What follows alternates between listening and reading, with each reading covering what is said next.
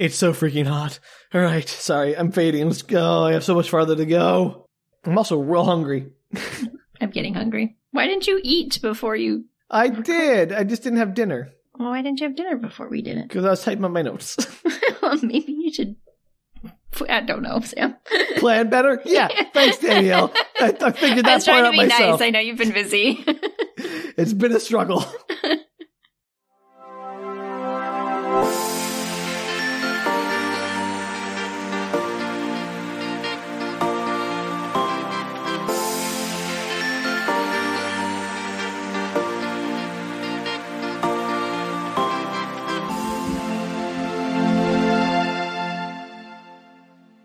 Hello and welcome to Book Retorts. I'm Sam. I'm Danielle. And this is the podcast about sharing your weird media finds with your friends who don't know what you're talking about. I definitely don't know what you're talking about. Except, Danielle, you probably do. No, you know... I don't. Oh, okay. Sorry. I don't remember any of it. Okay. Well, let's peek behind the curtain, because today we're continuing our series of the Hyperion Cantos with Book 3, Endymion, Part 2. Yay! Now, to be fair to you, Danielle, it has been a while since we recorded our previous episode. It's been like 6 weeks, and you wouldn't let me listen to the edited version.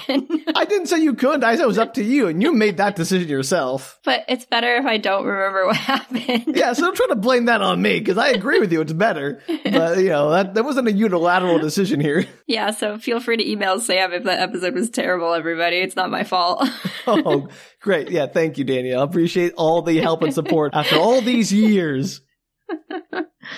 All right. Well, my sympathy for you has dwindled precipitously, and now I want you to summarize the last episode, and I'm not feeling bad about it. Okay. Endymion by Simmons. Really? Dan Simmons, yes. It is about a guy named Endymion in Good a city job. called Endymion. Yep, right. Good. And it's post disaster Hyperion, so they're like rural. That's all I got. Sure. Really? Yeah. That's Can all you I even remember. give me a time frame for how long after the fall this is? 500 years. No, yeah, You were so 6,000 confident, years. and they're so wrong. I have no idea. I was totally just making up a number. It's like 270 years. Oh, that was pretty close. No, it wasn't. You were twice as far off as the actual number. I thought it was much farther, so I thought that was pretty good. So 270 years after the fall of Hyperion, we've got Endymion, and there's been a rise in Catholicism, yeah? Yeah. Again, fictional Catholicism. And the creepy starfish things. The cruciform, Danielle? Yeah, the cruciforms. Starfish. In my head, they look like crosses, but they're like squishy, like starfish in my head. Have you ever been to like an aquarium touch tank and pet a starfish? They're not swishy. They're like rough and kind of weirdly meaty textured. I've picked up starfish, not at aquariums, so yes. I'm just saying, Danielle, they're not like, oh, I wouldn't call this thing like a stress ball squishy. No, I don't mean it's like stress ball squishy. I mean, they're kind of like meaty and rough textured. Yeah, okay. I Delicious. don't know. That's what I think that they are like, cruciforms. Fair enough. All right, great. The starfish. Yeah, I couldn't come up with cruciforms fast enough. So they're like a whole group of people now. That's what they do for resurrection, is they use the cruciforms. Oh, that's what the cruciforms do. Yeah, but they're like, that's their whole religion thing. That's how they do the resurrection part of the religion. Yeah, I mean, that is the remember the name of the church's military arm? No. The PAX. Sure. PAX, for all you people who need it spelled out for you. I appreciate that. And that's all I remember. Oh, boy. So do you remember anything about Endymion, or who he is, or how he started out? Nope. Do you remember the framing device where he's in a Schrödinger cat box style execution chamber that's overly complicated? And he's floating in space or something? Yeah. Yeah, so that what Sam just said. Great, perfect. But I don't remember why, if we found out. We don't know why, he just is. Okay. Well, he's there. He's writing this all down. This is all apparently being told by him. He may or may not be dead at any given moment. Exactly. Wow, I've never had this little recollection from me before. I'm a little flummoxed. So long ago. It was literally over a month ago. All right. There was, you remember that he bounced around a couple of odd jobs before leading a duck hunting expedition. No? None of that rings a bell? I mean, yeah, it rings a bell. I just don't remember. He took people out on... Didn't somebody try to kill him in a boat or something? Right, so he took some people duck hunting. They were, rich idiots, and they were incompetent, and they almost killed him, and they did kill his dog. The dog, that's right. Yeah. Really? And then he, beat one of them senseless, and then later that night when they got back to the lodge, that guy got drunk and tried to kill him. So he killed him first. Uh-huh. And then... I don't know, Sam. I genuinely don't know. This is impressive. It's as bad as that one that I also did not know. There was a sham trial, and he was scheduled to be executed again. That didn't happen. In an overly complicated fashion again, because it's funny. And then he ended up in space. The end. No, not at all. This is wow. You remember where he was taken after he was supposedly executed but was only rendered unconscious? To the church? Where does the church play into this? They're the government, Danielle. Okay, no, I don't remember where he's taken. He's taken to Endymion. Oh, well, that makes sense. Come on! I thought it was like a location. I mean, that's kind of a location, but it's a bigger location than I was imagining in my head. Do you remember who he meets there? Almost. Almost. Somebody important. Yeah, somebody you definitely should know. The Pope? Mina Gladstone. One of Pope. the people. The consul? It's like one of the people in the old one? I'm sorry. This is remarkable. No, it's Martin Salinas. Oh, yeah. Who else, Danielle? I don't know. I forgot who lived and who died. It was the so one long person ago. who'd been living forever since Earth was destroyed. He meets with him. Who else is there with Martin? Do you remember? No. Everyone's favorite android? Abetic? Wait, is that the one Abetic, later? yeah. Oh, hey, I remembered something. Kinda. I mean, it was spoon-fed to you, I suppose. That's a good name to remember, though. Good job, me. Okay, yeah, real earned pat on the back there, Danielle. It's a bang-up job. It was a main character. Oh, he is now, Danielle. Do you remember why Martin saved his life? No. Am I going to have to retell that whole episode again? No, just recap it shortly, Sam. He wants him to save Aeneas. Sure. Know who Aeneas is? No, I don't remember. Braun's daughter, the new messiah. Oh, yeah, sorta. Man. I didn't listen to you at all. You did not, I said to you earlier, you were basically checked out that entire episode. I don't recall. I'm sure when I listen to it, it'll all come back to me. Probably. Maybe I should have let you listen to it. Maybe I should have insisted you listen to it so that you would have had some semblance of the plot I didn't here. remember it, and I probably would remember not that much between early this week and late this week when we recorded. Very impressive stuff. All right. So all right. Aeneas the Messiah. Where do you remember where she is? In a tomb. Yeah. Okay. Which one? Sphinx. Yeah. The only one you can remember. There's like the time. There's the Sphinx, the Time Tomb, and the Jade Tomb, and the King Tut's tomb. I don't know. You got two of them, actually. Pretty good. Well done. So she is scheduled to emerge from the Sphinx because she entered it when she was 12 or 11 or 12 or whatever, like on her 12th birthday or something, and is scheduled to emerge from it in like a few days, like 48 hours, because they know the exact time when she will come out. Perfect. And she's going to save them? What does she have a purpose yet? Do we remember? I don't know if her purpose is defined. Do you know why it's difficult to go get her? Because she's in a time tomb? No, when she comes out of the time tomb. You asked me the question earlier, what's the church have to do with all of this? Well, here it is. Uh-huh. The church wants her? Yeah. Well, of course they'd want the Messiah. Yeah. Well, I mean, they don't think she's the Messiah as a quick clue there, Danielle. They think they already have their Messiah, frankly. So he's in a race against the church to get to Not Aeneas. a race. They're already there. They're waiting for her with Swiss guards and a whole battalion of troops and spaceships. One of them's going to win out. You would hope. Or she'll die. The end. Yeah. The end. All right. I should also mention that the consul's spaceship is also hidden in the city, and Endymion, Rawl Endymion, stumbles across it. See, I knew the consul plays into it somehow. Kinda. Also, the ship has amnesia, just for funsies. Oh, yeah, that's right, because the consciousness of what's-his-face, of one of the Keats went in. Yeah, well, that happened. That's not why the ship has amnesia. It has amnesia for different reasons. No, but that's what's in the ship. Yes, correct. All right, there's some other main characters introduced this last episode. Do you remember who the PAX person is that was introduced? No. You don't remember Father Captain Federico de Soya? No. Good stuff. All right, this is just me telling the same story twice these last 2 episodes. Already, just feel free to listen to that first episode, except I also need reminders so I can follow the second episode, so yeah, sorry. This is mostly for you, Danielle. No, de Soya was the captain of a fleet that was attacking the Ousters because they're still an enemy of the Pax for some reason when he is summoned to return to Patcham using one of their special Archangel ships, right? That are those super fast ones that kill you whenever you use them. So you have to be resurrected after every use because they go so fast like a secret weapon. Yeah, I remember. No, I don't think you do, but here we go. Well, you said that, and then I remembered. That's not how the remembering works, Danielle. Well, I recalled that it was a thing you told me. Yes, I remember the thing you told me when you just told me. I recall you telling me that previously. All right, I think that's most of what you need to know at this point, Danielle. We can take it from there. Perfect. That was easy. Was it? It was easy for you because you did nothing. I did most of it. Sorry. All right, well, we'll see how the next time goes as we get back into Endymion, Part 2. Yay! Endymion's an Endymion. This is going to be a significantly larger episode, Danielle, so good luck. All right, I'm ready. I'll pay more attention this time. Spoiler, I will not. But absolutely not. Hopefully we'll get back to the next recording before too long as well. Yeah, this one was delayed, so not entirely my fault. Not entirely, but, it's still impressive nonetheless. So we start back in the city of Endymion with the man Endymion. Rawl is back in his room after visiting the ship and playing the piano because you remember he liked to play the piano. Who doesn't?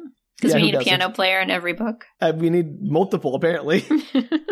Rawl is back in his room when Abetic joins him just to chat. Just to note that Abetic is very differential to humans. This is commenting on how he's always serving them. And while he's mostly all organic, he's not an android in the sense of Data from Star Trek. He is flesh and blood with some enhancements, some prosthetic enhancements, but he is not a machine. Got it. But he was still designed to serve people, and so he gained satisfaction from that work. So, not slavery, he wants to serve, which feels gross. Always. Yeah. Oh, Dan Simmons. Yeah, I just gotta make that point. The book goes to great lengths to express how much Abetic likes to serve. Anyway, Rawl asks him about the race of androids, as Betic describes it, and Abetic explains that he's over 694 years old. He's blue because he was designed not to resemble any other existing human race, because there was no known human race that was blue at the point when he was designed. And he's also engineered with a constant pulsing treatment, in his cells, so he can't die from old age. Well, that's handy. I won't go into his entire backstory because it's mostly just what we learned from the first book, but suffice to say, we heard about everything that matters in book 1 of Hyperion, so go back and listen to that episode. Rawl then invites Abetic to accompany him on his mission, and Abetic is like, sure, I'd love to do that. Who's Rawl? Endymion. Oh, his first name's Rawl? Rawl, like Paul with an R. Rawl Endymion. Yeah, Rawl Endymion. Okay, cool. Good. I'm so glad the main character are being remembered so well. I only called him, I said it was Endymion. I did remember that. Thank you very much. Endymion, like Mario and Luigi Mario, right? Endymion in Endymion. Oh, okay.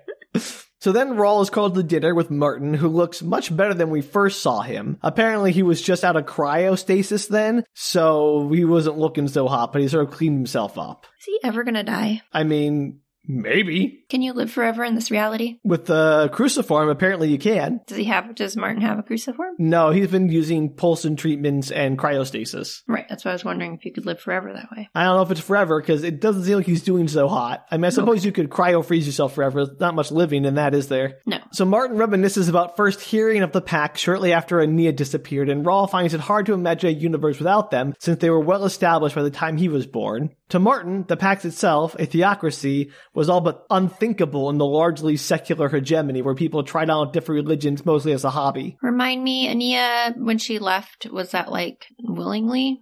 How did that work? Just walk into the tombs for kicks? Just wanted to? We'll get into that. Okay, we don't know that yet. We don't know, her rationale, just that she did. Okay. Perfect. So Martin then interrogates Rawl a bit on why he didn't accept eternal life and the cruciform. He's like, hey, it's a pretty good deal, right? So why didn't you take it? Does Endymion have a cruciform? No. Okay. Rawl does not. Do you want me to call him that instead of Endymion? No, I'm just reinforcing the fact that that's his name, Danielle, in case you forget again. I just wanted to make sure that when you said Rawl, it was the same person I was thinking of in my head. The same person. So Rawl then suspects Martin had engineered his execution earlier to test whether or not he would actually take the parasite, to be like, let him face death, and the only salvation is the parasite, and see whether or not he'll do it. Mm-hmm. Rawl's like, I guess I passed the test. Good choice, sir. Rawl finds it difficult to explain his suspicion of the church, partly due to his nomadic upbringing. He's like, yeah, we always sort of lived as free spirits. Still, he admits allegiance to the church and a tithing of every 10th year of service is a pretty reasonable deal for immortality, right? Yeah, sort of. The cruciforms creep me out, so... Yeah, they creep it out, but that's not, like, the point. Assuming you are not you, Danielle, most people would find that a pretty fair deal.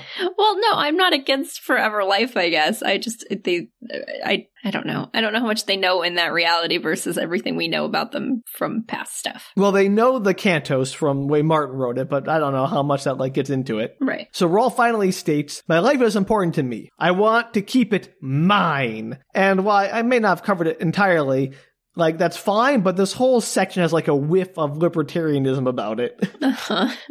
Which is kind of like, oh, okay, we're getting to all kinds of weird stuff, I guess, in this episode. He loves to explore things, Mr. Simmons. He does. He's very exploratory, I guess.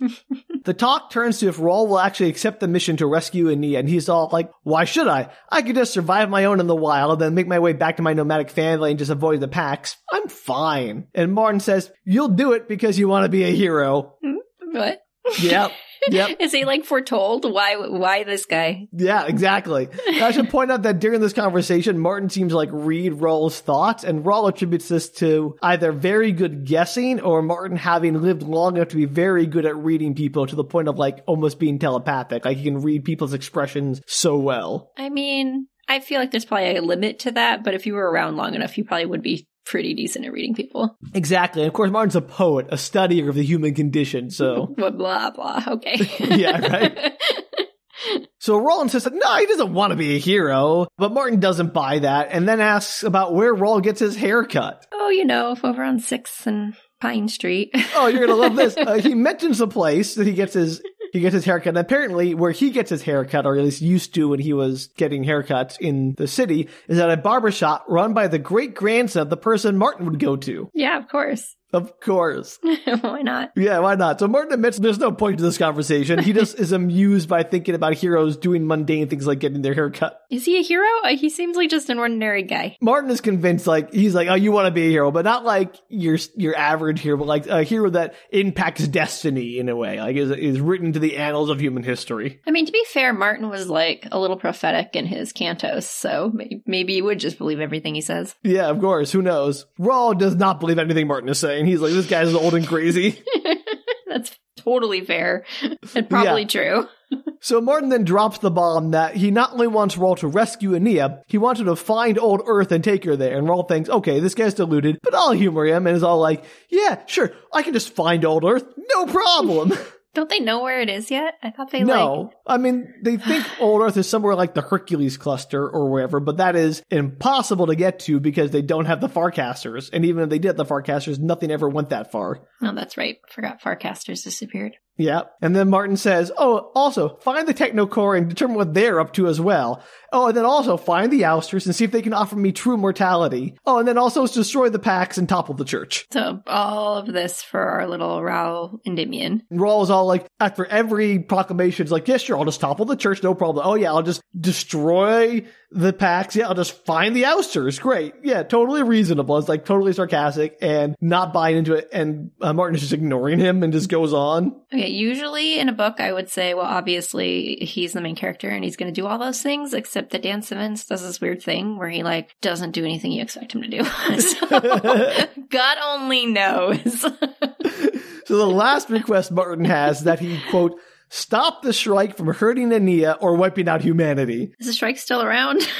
well, Rawl was all like, hold up. Even if the Shrike was real, because it's just the legend. Don't they know anything from the past? So in your own cantos, in your own story, like it's all mythology at this point, Danielle, because it was hundreds of years ago. But they still have a guy that was there for it. Just one, Martin. Like, and he has been MIA in cryostasis for 200 years or whatever. Okay, Like, he's not been like walking around going, "Hey, everybody, it's me, Martin. Everything's real in my cantos." But so many people were affected by the strike back in the day. You think that like that would be a thing? People You know how knew humans existed. and legends go. It's plus there's a lot of chaos after the fall and a lot of death and a lot of loss of records. I'm willing to go with it. I just think it's a little sketchy.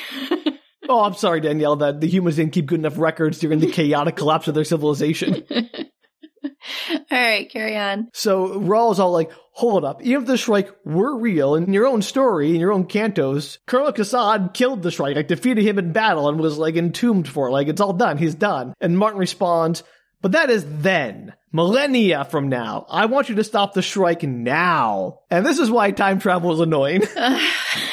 See? You wonder why I don't remember these books. No, I don't wonder why I don't remember these books. I wonder why I don't remember, like, anything. Like, literally nothing about them.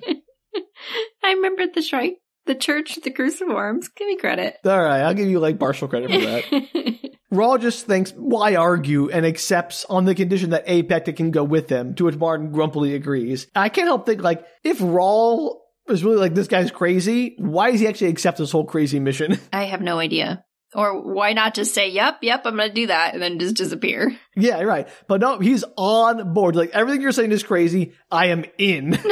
Maybe that's just his personality. He's like, sounds fun. I think he's just actually, like, wants to be a hero. Like, Martin got him pegged dead to rights, you know? So we cut to Father de Soya, fresh off his resurrection on Patcham after translating there in his archangel ship. Apparently being freshly resurrected fills you with a sense of wonder and makes you extremely sensitive, so that de Soya is just openly weeping during the mass he attends, escorted by a few church bigwigs. Like emotionally sensitive? Yeah, like, oh, everything's so beautiful, sunlight, and the song and the Eucharist tastes amazing. I wonder how many people have sex immediately after being resurrected. Well, considering this is a Catholic church, probably not many. I bet lots of them do, Sam. I mean, considering it's a Catholic church, probably, yeah. So during the Mass, the Soya exposits a bit about Pope Julius XIV, who was leading the service. So although the Pope looks to be in his 60s, he's been Pope for over 250 years, this being his 8th reincarnation. That seems like a bad idea, somehow. Somehow, like, you don't want an eternal Pope? Well, I don't want an eternal anything. Like, can you imagine eternal presidents or politicians? Yeah. Or it's the same thing, but with Catholicism. Yeah. The Pope is infallible and divinely appointed. There's nothing wrong with this. I know there's nothing wrong with it in the eyes of religion. I'm just saying it's probably a terrible idea. And again, this is strictly for the fictional Catholic Church we're talking about. Don't at me. Yeah, don't add us about our beliefs about Catholicism. Fake Catholicism, not the real Catholicism. Anyway, this Pope had started out as Pope Tellard I, the so-called anti-Pope, but when he died and was resurrected as Julius XIV. So remember who Tellard was originally? No. It was Father de Ray. Remember how he got appointed Pope at the end of the last... Yeah, I remember he was Pope. So this was Pope Tellard, who was like now considered the anti-Pope. So he got, excommunicated or whatever. Oh, okay. And now it's Pope Julius XIV. Who do you think that is? What's his face? Yeah, what's his face? The one that wasn't Dre? Yes, the other one. You got a name? It's Hoyt, Danielle. It's Hoyt. He wasn't in that last book. He was, kinda. He died rather late in it. And then, he died in it and then got resurrected as Duray. It's hard to remember. My brain only contains so much space for Hyperion nonsense. Well, I'm sorry, I'm going to be really exercising that Hyperion space in your brain, cramming it real full. It's really rough. Anyway, the story of this Pope and anti-Pope, which I really want to imagine, like a Pope and anti-Pope, if they met, they'd like annihilate like matter and antimatter. Hilarious.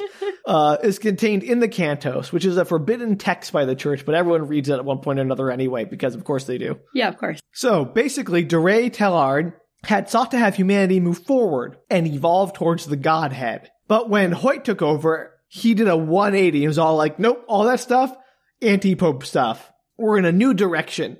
And while the Cantos told of the Shrike giving Hoyt and Duray the cruciform, the official church story is that the Shrike is a representation of Satan, because of course he is, and had nothing to do with the cruciform, but instead acted as a tempter to Duray and Hoyt, to which Duray succumbed, but Hoyt did not. So basically, the official church history has DeRay trying to betray the church for excommunicating him, and Hoyt not returning to Hyperion to seek death and freedom from the cruciform, but rather to bravely face down the Shrike, and then discovering the holiness of the cruciform and his revelation from God of how the resurrection process could be guided and controlled, which was still a mystery to all those but the highest echelons of the church. So Hoyt's to blame for everything being the way it is currently. Yeah, basically Hoyt and the church have spun this whole story about how he bravely faced down the Shrike, brought the holiness of the cruciform to the people, and through some divine inspiration has discovered the means to make the resurrection process safe and profitable. Weird. Yeah.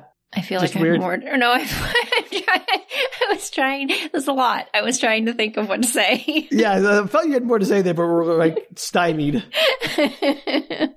Oh gosh, I don't know.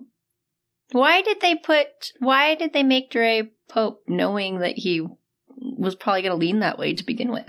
Well, I'm sure they didn't know that at the point when he became Pope. But also, like, this is a question I had to... I guess what happened was when Pope DeRay died, since he got resurrected as Hoyt, like, well, same body or close enough, so I guess the popitude passes through the resurrection to you now. I'm automatically Pope, I guess. Which is crazy. Insane. Absolutely insane. But it does kind of follow the resurrection stories of their faith, so I guess it kind of fits. I don't know. Wasn't there something in the previous books where somebody asked if Hoyt was going to end up being Pope once DeRay died, and they were like, no? I don't remember if that was a question that was asked or not, but I guess that was a line, but apparently maybe. Is.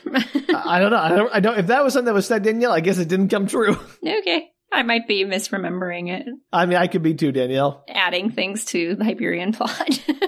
Like, it really needs more. Anyway, through nepotism, I guess is the best way to describe it. Sort of. Hoyt is now Pope.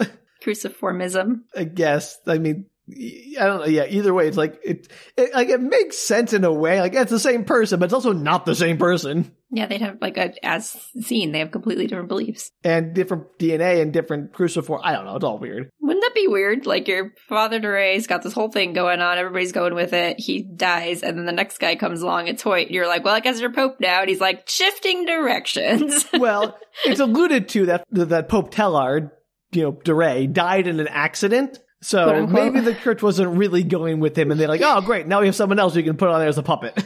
Perfect. Or maybe like, oh, this guy's going a different direction, we'll go with him. So, unclear at this point what really happened to Tellard/DeRay. So after the mass, Desoya is brought to a garden where he is met by Cardinal Lorduzami, which is the Vatican Secretary of State and basically the second most powerful person in the church. They're also joined by Fleet Admiral William Lee Maruzian. Maruzian? I don't know. This episode's gonna have a lot of weird names, Danielle, so buckle up. Just throw them out there. Who's going to correct us? Yeah, no one's going to correct. Well, there will be someone who will correct us, Danielle, but I don't care. Feel free to email Sam. No, yeah, I will quickly delete those emails. They explain that Desoya has been chosen for a special mission. Why Desoya? Don't ask questions. Because why not? They seem to just pick people at random for all these missions anyway. Kinda. So they pull out a hollow cube and it lights up with the face of a child, a girl around 11 years old. They don't know her name for sure, though they know she last called herself Ania. And they know her as the daughter of Braun Lamia, who had an unholy relationship with a cybrid who fathered the child. Unholy.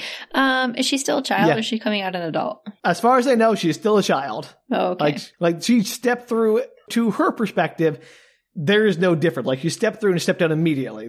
Like, the portal is like stepping through a doorway and coming out 200 years later. Sure. I just wasn't sure if she aged, I don't know. What happened in the alternate reality? Very possible, Danielle, but not according to their belief at this point, that they don't think she has aged. Everyone is under the assumption she is not aged. Surprise. She's lady. Oh, she's lady. Time traveling lady. Yeah, that. Don't copyright strike us. You're allowed to do them if you're making fun of them. It's fine. Okay, great. I'll tell the lawyers that. It's true. It is true. But, the MPAA doesn't care. They're litigious. Wrongly so. Anyway, the point is, the church thinks... Oh, this is great. The church thinks that while gestating, the fetus, baby, whatever, communicated with the Keats hybrid personality that was in Braun's Strahd loop. So they were just, chatting away while she was developing in the womb. I mean, sure. Why not? And that she was also in touch with the technocore through the Keith Cybrid, like a baby cyberpuke, basically. Are fetuses usually capable of full comprehensive thought? Is that a thing? I mean, maybe magic cybrid messiah fetuses are, Danielle. That's fair. This is all bonkers, but they're like, yeah, that's definitely what happened. And now the church sees the technocore as evil incarnate, and so they're like, oh, this girl is a problem. And this all shocks Desoya, of course. Of course. So they go on to explain that the child is dangerous and could destroy the church, having been programmed for evil by those dastardly AIs in the technocore. And she also has, like, magic powers of some kind that are ill-defined. That's so he can just do whatever he wants later. So she is described as a virus that could spread through humanity, destroying the faith. They explain about her emerging from the time tombs, the Pax having missed capturing her before she entered them by mere days. Like, they tried to capture her, but she went into the time tomb days before they got to her, and now they're just waiting for 200 years for her to come back out. Why do they know when she's coming out again? I don't know. They just do. The same way Martin does. No one knows. Nothing ever makes sense in these books. You're not going to like the answers when we get to them, I'm sure. So they tasked Desoya with capturing and returning the child unharmed to the Vatican, who will take it from there. And harm her. Desoya is like, is she going to be okay? But, like, don't worry. They tell him to super duper trust us. We won't hurt her. We'll only save her soul. It's going to be totally fine. He can trust us. We're going to exorcise her. It'll be great. The Holy See wants no harm to come to her, just to, cure her of the technocore and bring her around our way of thinking. Nothing sinister about that. Exorcism. Sure. Something, that's exactly what you're describing. It's going to be something, Danielle. I'm not sure if they describe it as exorcism, but maybe. Like future exorcism. Whatever that is. Futurexorcism. Futurecism? Perfect. So Desoya is to be given complete command and papal authority and given a brand new type of archangel ship equipped with 6 resurrection beds, including a child-sized one, presumably, that are fully automated. So no resurrection priest necessary to bring them back around. And also lots of weapons. The most advanced ship ever. So they have to, in order to be on those ships, they need a cruciform, right? Otherwise they won't resurrect. Right. Does she have a cruciform on her? Not yet, but that's part of the plan. Not yet. Throw it at her and then grab her. Kinda. We'll get to that. Starfish her face. So Desoya is not thrilled with dying again because it's not a pleasant experience. Go figure. They expect him to succeed in capturing her when she emerges on Hyperion, but if not, he's to pursue her relentlessly wherever he goes, even beyond the reach of the Pax, until he has her. This is like priority numero uno in the church. Is he going to like change sides or fall in love with her or something weird? I don't know, Danielle. It just feels like it's going that direction. I don't think he falls in love with her. Because she's a child. But we don't know that for sure, Sam. That's true. And this book would totally have a thing where they're not together when she's a kid, but then she grows up and it's fine. Danielle, you're going to love about 20 minutes from now. I'm already mad. Whatever it is, I don't like it. No, I don't like it either, Danielle. I have things to say. So as he leaves, he notices sitting on another bench in the shadows is another figure. It's the Pope! Who observed the entire conversation, so he's in on it. I wish I liked this Pope, but I'm not sure I do. He seems sinister. Why did the Shrike allow Duray, who, supported him, to die, and then Hoyt to come back? Because of reasons. Remember, who's the Shrike working for, Danielle? Himself. We don't know. But also, Duray didn't really support the Shrike. If we assume, for a moment, the Shrike is an entity of the machine UI. Sure. Pope Tellard was trying to promote humanity toward their own godhead in opposition to the machine godhead, or UI. Okay. And we don't know what Pope Julius is up to here, but it seems like he's regressing humanity away from that. So maybe that's serving the interests of the... I don't know, Danielle, but I'm just speculating here. Okay. The big DJ in the sky? Yeah, the big DJ in the sky. The big UI, DJ UI, to have just nothing but letters. Back to Endymion, Rawl and Abetic are receiving a tour of the ship from a hologram of Martin. They finish up and they sit in the living room and discuss the plan for rescuing Ania. Rawl is skeptical that he even get close to her.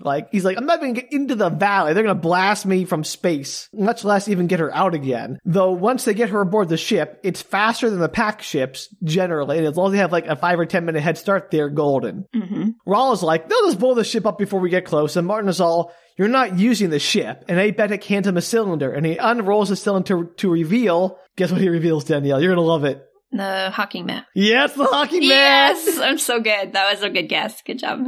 Yeah. So we, of course, get the entire history of the hockey mat again. And I'm going to share it again because every time this story is told, it changes and becomes more insane. You tell every time it's told, like new details are added and they're bonkers. All right. So what do you remember about the origin of the hockey mat? It's from Aladdin. No, I have no idea, Sam. Something about it. I don't know. So they had something there for a moment. From but the of course, grandma? Was it from the grandma? Yeah, well, that's who had it and passed it to. But the original person who made the hockey mat, this was the first one ever made. They were invented by a lepidopterist/EM systems genius. Yeah, that. Who also invented the hawking drive, it seems, which, great, sure, really important guy. So anyway, he made the mats when he was in his 70s to try to impress his teenage niece, whom he had fallen madly in love with. No, that's gross. Yeah. For many reasons. Yeah, super gross. But, quote, after a passionate interlude, the teenager had spurned the old man, who then later killed himself afterward. So, good wild. On her, but also, ew. Insane.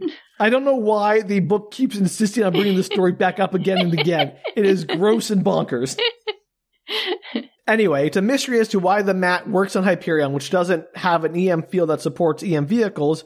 Martin says it's probably because it's small enough that it doesn't matter. It can do it. Doesn't need to like big ships are too heavy to work on the weak field the planet has. But also, it's been enhanced by the Ousters because apparently Martin spent some time with them. This is the only hawking mat, right? Well, no, there several have been made, but this is like the only one in the book. Right. They're very rare. So the Ousters have enhanced the hockey mat to have a longer battery life and to fly at over 300 kilometers per hour. So real speedy.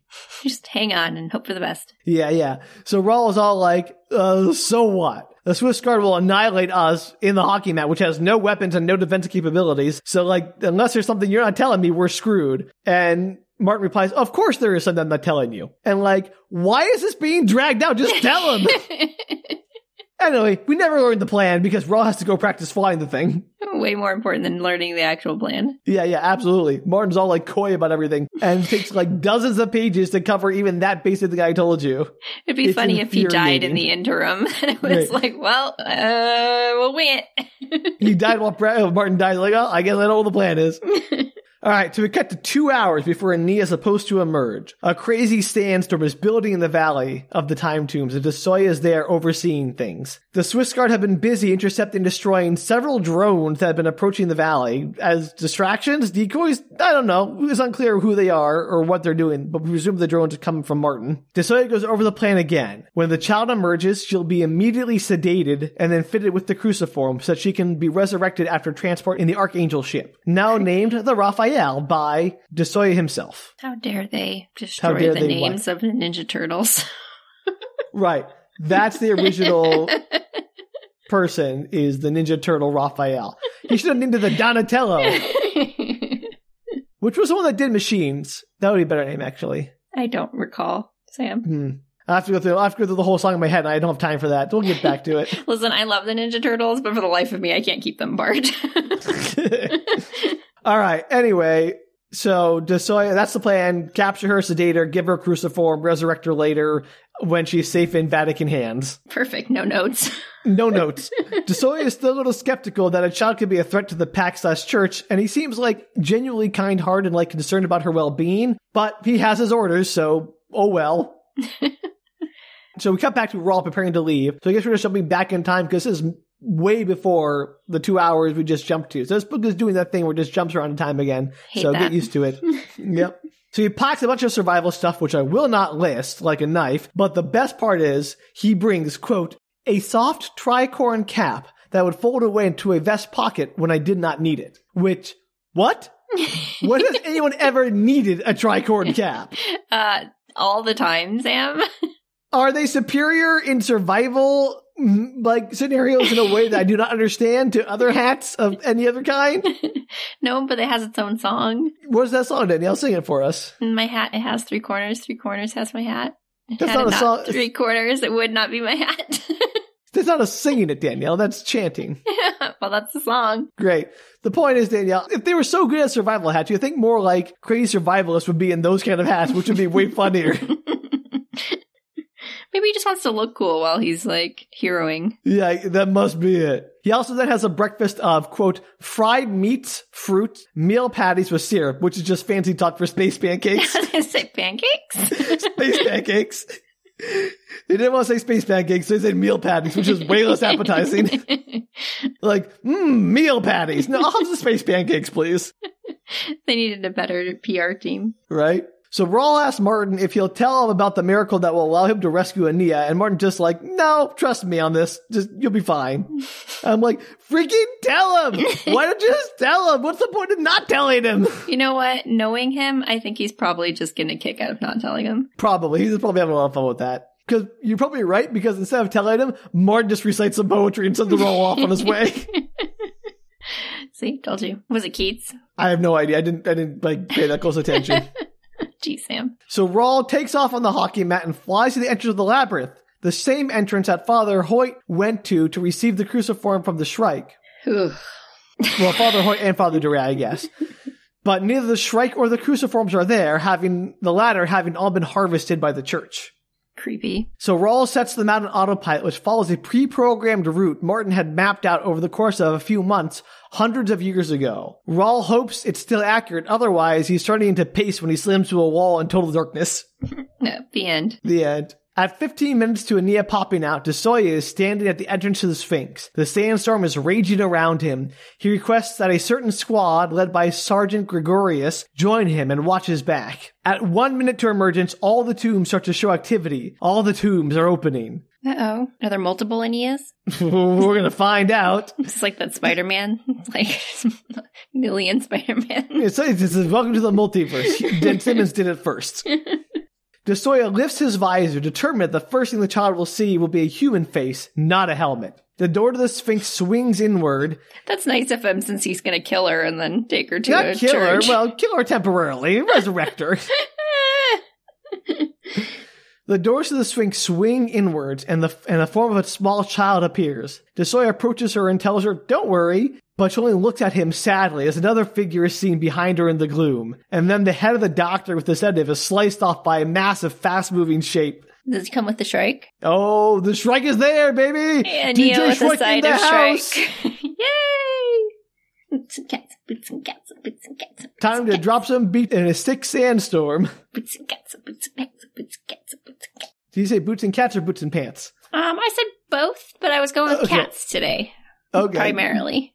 Great. Perfect. Do you actually want to drop any lyrics for those sick beats? No. Okay, great. Thank you. Sorry, everybody. I tried. DeSoya rushes forward to lunge for Ania, but collides with the Shrike and is badly hurt, spikes and possibly puncturing his combat armor. He hears Ania cry, no! Stop! I command you! Which has about as much effect on the Shrike as you'd expect. Oh, I was hoping that she had some sway over him for some reason. Nah, not really. I mean, maybe she does later, or I don't know. But at this point, the Shrike is just ignoring her. It'd be pretty funny if this little 12-year-old could stop the Shrike. Right?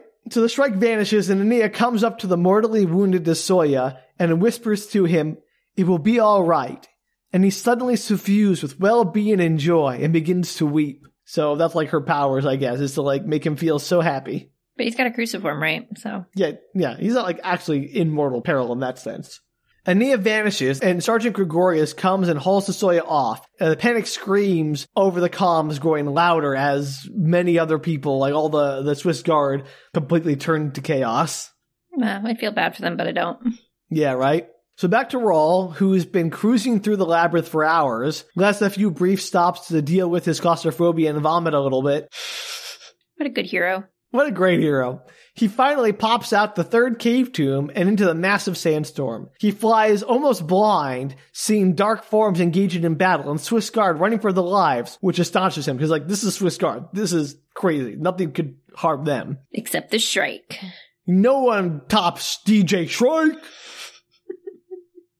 He has a couple of close calls as wild shots go over and under him before crash landing just in front of the Shrike, which vanishes yet again. Just making appearances, I guess. Just having fun. He's like, I haven't been out in 200 years, suckers. I have so many new playlists to show you. It's like stabby, stabby, stabby, stabby. There are some massive explosions as large flying vehicles crash and blow up. In the glow of fireballs, he sees the Shrike with a small figure standing next to it, striking the Shrike with her tiny fists. And then he gets back on the mat and races towards them.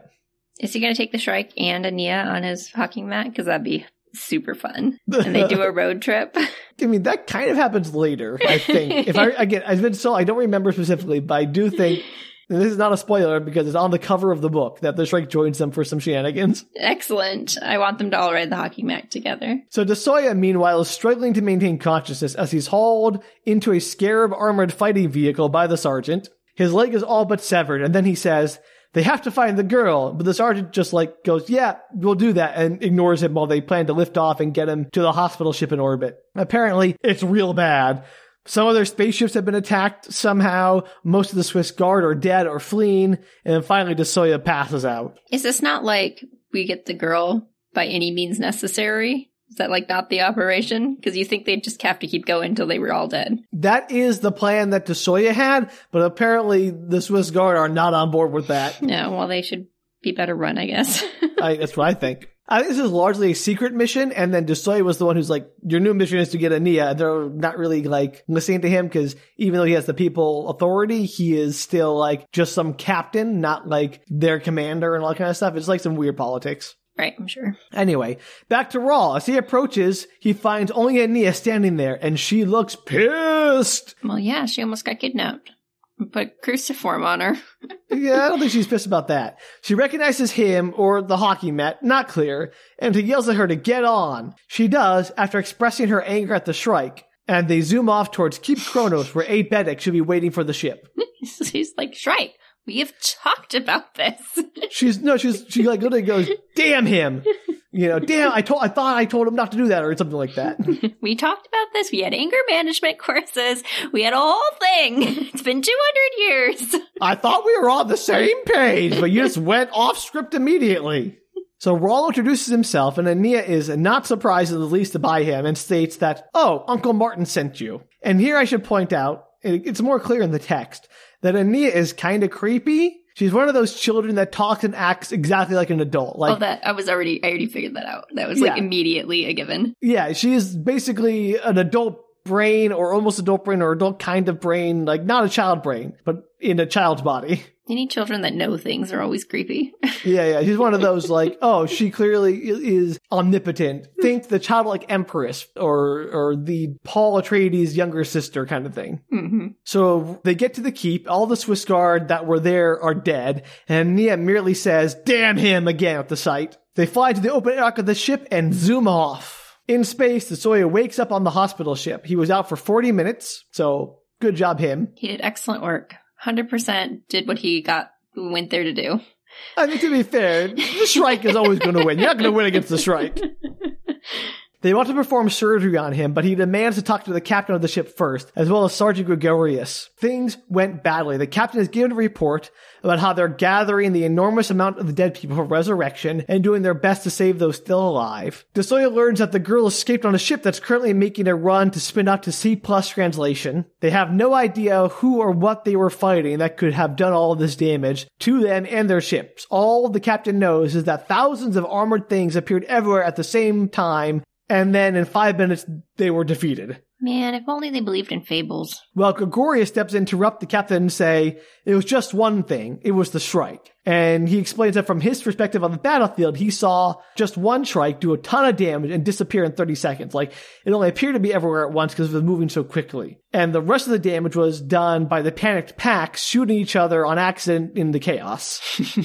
So, the Shrike appeared, did a bunch of terrible things, a bunch of people died, panic ensues, then it left, and the panic continued, and they all, were friendly firing each other. I mean, did it kill that many people? Maybe it was just pulling pranks all over, and then everybody was mad and started shooting each other. I think what it was doing was hey, do you want to hear my mixtape? And hey, it's everyone was dying in panic.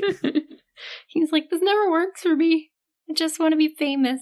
So Desoya orders that one of the remaining ships be sent out immediately to follow the escaping ship and track where it translates so they can follow it later, and to follow it through C+ translation, and no matter what it takes, the ends of the galaxy if necessary. He then orders that he not be operated on because he's about to be murdered anyway by his own ship, so what's the point? That's fair. And instead that he, Gregorius, and the two remaining squad mates, the two surviving squad mates Gregorius has, all be brought to the Raphael. So the next chapter starts with a little narration by Raw writing that orbital execution chamber. Oh yeah, that's right.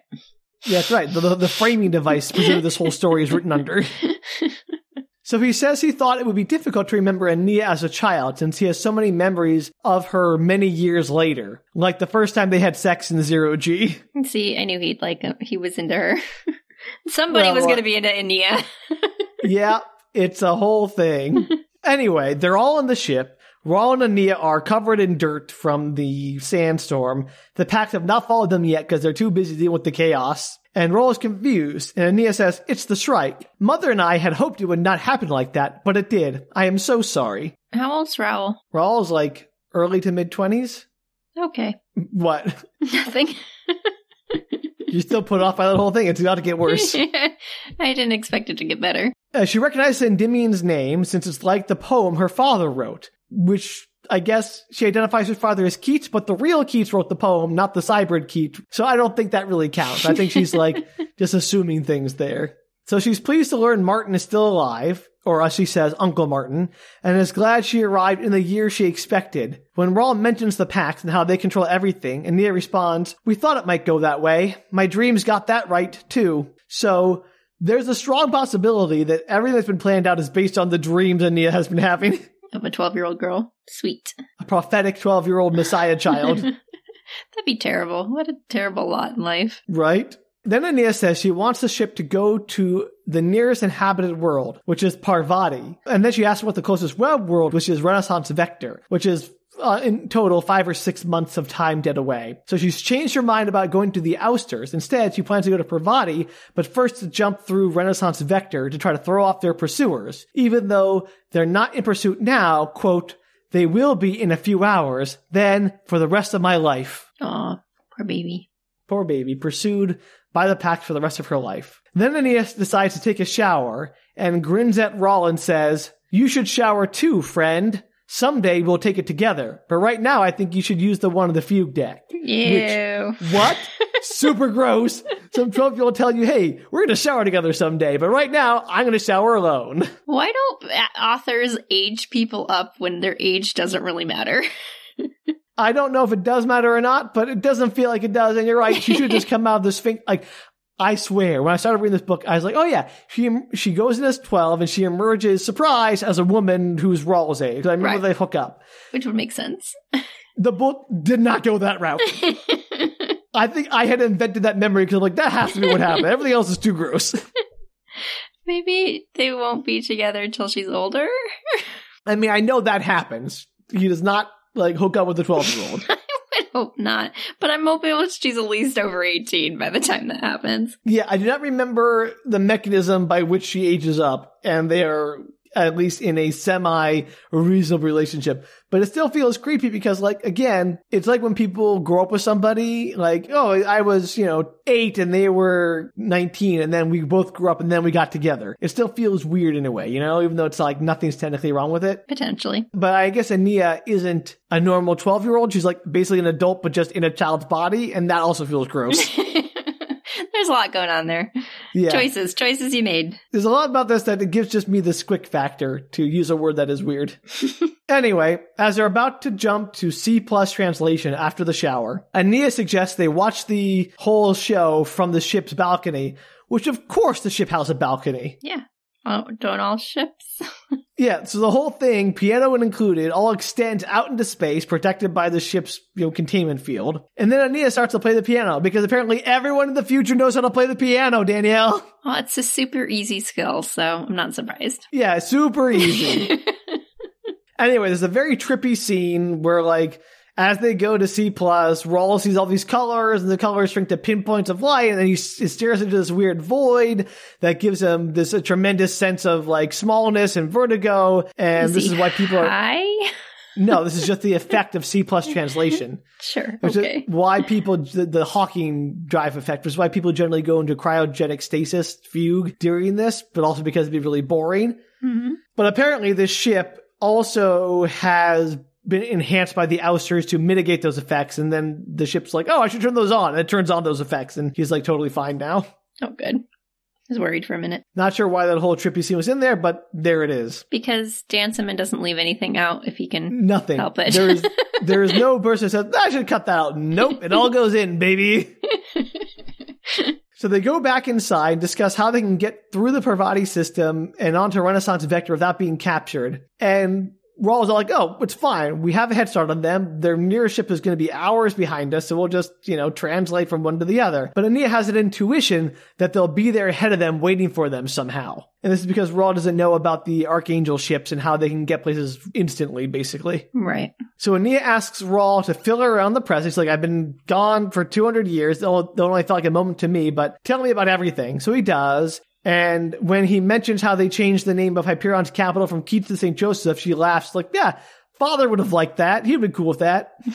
She notes how technology seems stuck for the last few hundred years. Like, it hasn't changed a lot since when she left. And Rawl notes how the Pax is partly responsible since they outlawed AIs and focus more on spiritual development than technological development, which makes sense. It does. But also, with people becoming immortal, there are now population controls in place. So that answers that question. But also, since people are living, longer, they don't want things to change. So basically like, oh, I want things to stay the same, just like they were in my day. They're basically just like all old people, but now they last forever instead, which is a total dystopia. Yeah. It feels like Congress, kind of. I wasn't going to say anything. I mean, I had to. So we cut now to Father Captain DeSoya. I don't think they ever came up with a plan that we get to learn about. We learn about their plan later, presumably. So we cut to Father Captain DeSoya and his crew. They wake up in the Parvati system following resurrection 4 days later. They track the girl's ship as it made the C+ translations. They knew where it was going, and so they got ahead of it. And now they have a few months to prepare before the ship arrives because of the time debt. Mm-hmm. Ooh, here comes some good names, Danielle. The remaining members of Gregorius' squad are Corporal Basan Key and Lancer Aranwal Gaspa KT Rettig. Did you just type letters into the keyboard? Hope for the best. It feels like it. I don't know. They're all recovering from resurrection and start to make plans. While Parvati is part of the Pax, it's mostly a Hindu planet, and so they don't really expect to get much cooperation from the populace if the girl goes into hiding on the planet, besides which the planet is 99% empty space anyway, so it'd be a really easy place to hide on. Mm-hmm. So DeSoya lays out a plan to sleep in cryo until a week or two before the girl is set to arrive. And then when the ship arrives, they're going to rush close to it before it can use any weapons that the ship might have. And throw a cruciform on her face. Yeah, exactly right. They're going to go, surprise, cruciform! Here you go. Psych! And then Gregorius and his squad will basically board the ship and capture the girl, trying not to kill anyone, DeSoya says, but only doing so if necessary. Rettig then asks, hey, what if the thing between them and the girl is like the Shrike? What are we going to do about that? And Gregorius smiles and says, I think we can bring a few surprises for it, which feels to me like he needs a dehumidifier. I was like, yeah, that's not going to work. Didn't he just see the Shrike kill a zillion people in 30 seconds? It's I got to the Shrike just wiped out ships and people and everywhere and all at once, but I can handle it. We just weren't prepared. We just weren't prepared last time. We'll be prepared this time. I swear, this book makes a continuing case for the need for a dehumidifier.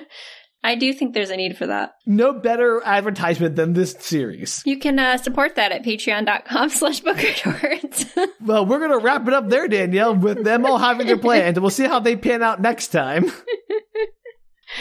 Oh, wild. Yeah, absolutely insane. Dehumidifiers, wave of the future. Wave of the present, hopefully. Oh, so there you go. Part 2 of Endymion. We're in the thick of it now, and it's getting weirder. And I will absolutely try my best to remember it next time. That's okay, Danielle. This episode was a lot more insane. The first one was just all establishment stuff, background. Yeah, I think that's why I had a hard time with it, because there was no actual plot. Yeah, and that's fair. I felt the same way. That first episode was kind of nothing but establishment. But now I feel we're getting into it, and it's feeling oof. I don't know where it's going. I honestly have no clue. It could go anywhere. Yeah, you never know with him. All right. Well, I hope you're looking forward to next time because it's going to be wild. I'm so looking forward to next time. It's going to be great. If anyone out there has an explanation for like how everyone knows about things that isn't in Nia's dreams, well, I'd love to hear about it. Or can explain to me, I'm sorry, I'm blanking on good outros. This book has broke me. It's the heat, Sam. It's the heat. It's probably the heat and the book and just the exhaustion. See, here I am in a sweater and you're dying. If anyone wants to send us the playlist they think that DJ Shrek put together during his 200-year trip through the time tombs, we would love to hear those playlists. Is it an updated version of the playlist I already sent you? It could very well be. We have no idea. But if you have your own, you can send them to us at bookretorts.com. You can also tweet, Instagram, or Facebook us at bookretorts. And as Danielle mentioned, if you want to help us build that dehybridifier, which is desperately needed, you can do so at patreon.com/bookretorts. Patreon, dehybridifiers. That was our best invention. Best idea we've ever had, Danielle, so far. Except maybe the mall guard dogs. What was the last one? Werewolves? The werewolf guard dogs. Yeah, the guard dogs that are just dog, like the all guard dog guard crew. That's like a great idea. Yeah, for malls. I still think that's a pretty good idea. Two great ideas, same great taste, or something. Hardy Boys, we love you. Hardy Boys and Hyperion, the same, basically. The same. We've already established that everything's the same as Hyperion. Pretty much. All right, well, until next time, really don't underestimate the Shrike. Yeah, don't do it. Well, until then, bye. Take care, everybody.